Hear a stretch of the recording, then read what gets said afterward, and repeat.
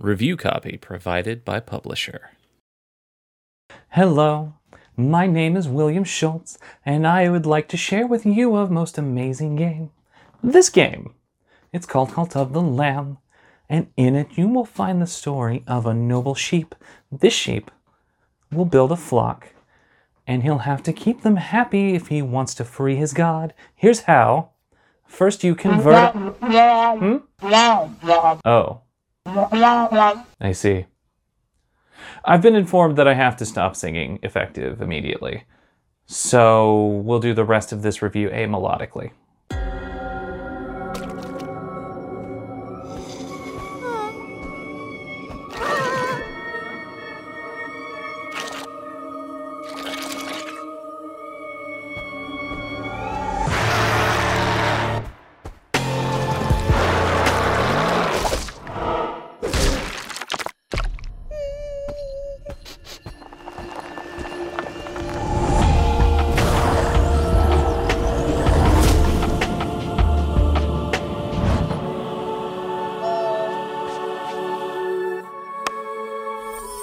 Like I said, Cult of the Lamb is a game about a sheep, and not just any sheep, but the last remaining sheep. And he's been brought forth to be sacrificed to prevent the resurrection of the one who waits, a dark, eldritch, godlike being who's been tethered and locked away by 4 other sinister, eldritch, godlike beings who call themselves the bishops. But when the axe falls, the sheep is saved by the very god the bishops are trying to prevent from returning. The lamb is given the red crown, which will give him all he needs to hack and slash his way through the bishops and their followers while building a cult of his own, all in the name of the one who waits. Cult of the Lamb is really divided into 2 separate spheres of gameplay. The 2 do interact, but they are very mechanically different. On the one hand, you have the combat sections, wherein the lamb has to run through the lands of the other bishops and cut down their followers and monsters and all manner of icky baddies on their way to slay a mini-boss and then return to base. After defeating 3 mini-bosses, the lamb will earn the right to face the bishop themselves in combat, and after besting them, one of the chains that binds the one who waits is broken, and the seal weakens. There are some roguelike elements to Cult of the Lamb's combat sections. The weapons are random. Your curses, which act as kind of a magical sub-weapon, they're also randomized. And you can pick up other randomized improvements or variations depending on if you find those rooms throughout. The areas themselves are also fairly randomized. But if I said the word roguelike, and you cringed and you winced because you associate that with difficulty, which I can understand why you would, fear not. The Cult of the Lamb is not a terribly difficult experience. I mean, it could be, if you wanted it to be. It does feature 4 difficulty settings. I played on normal, and while I did die a couple of times in later sections of the game, I never really found it all that difficult, and once I kind of learned monster patterns and boss patterns, I finished the game in about 17 hours. The other aspect of Cult of the Lamb, and in my opinion the meatier aspect of Cult of the Lamb, is cult management. On your trips through the combat zones, you will find other animals who are either the remaining survivor of their village, or even animals that are being sacrificed themselves. You can save them, bring them back to your base, and convert them into your cult. Once you do, you can give them a job. Some cultists will farm for you, and others you can have collect resources. Still others, you can just have worship at a shrine in the center of your camp. And all of these pieces are essential if you're going to get stronger.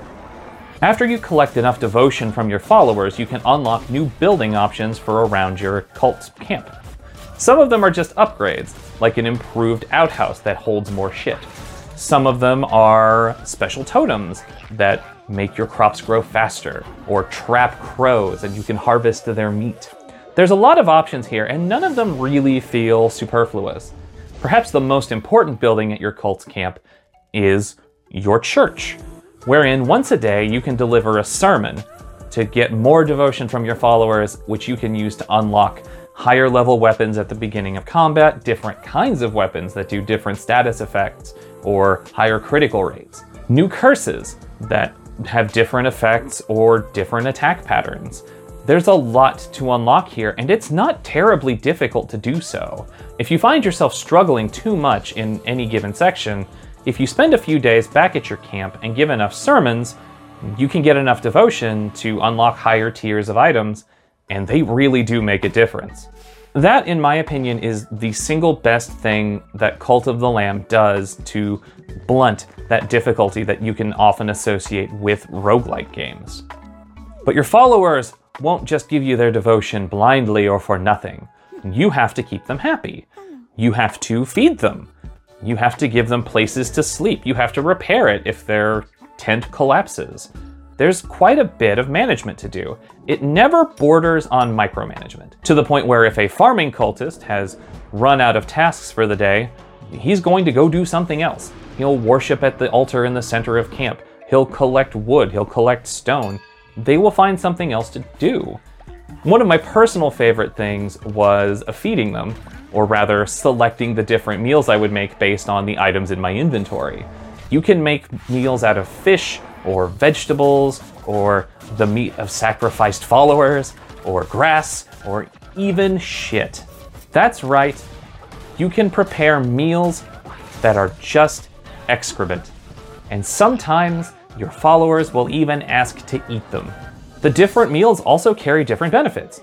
Some of them cause your cultists to drop items or money immediately on the ground, whereas others have a slight chance of making your villagers shit immediately or becoming sick.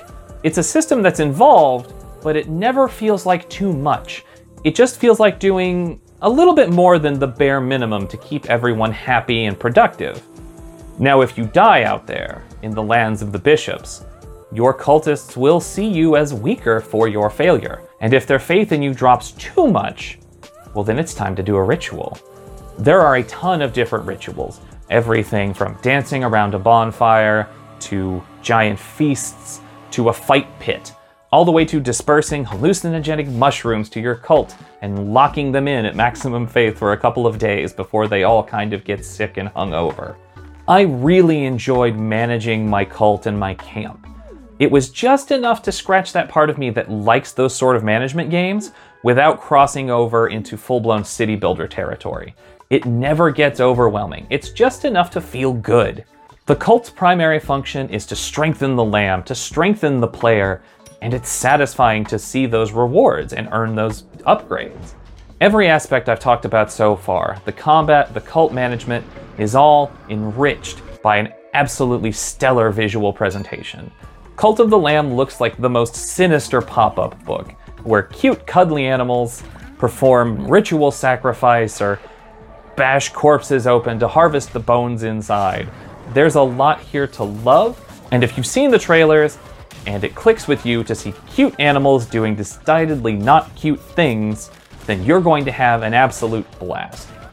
Now, every good cult just feels like one big happy family, but when it comes to the Cult of the Lamb in your family, I would keep this one for the teenagers and above.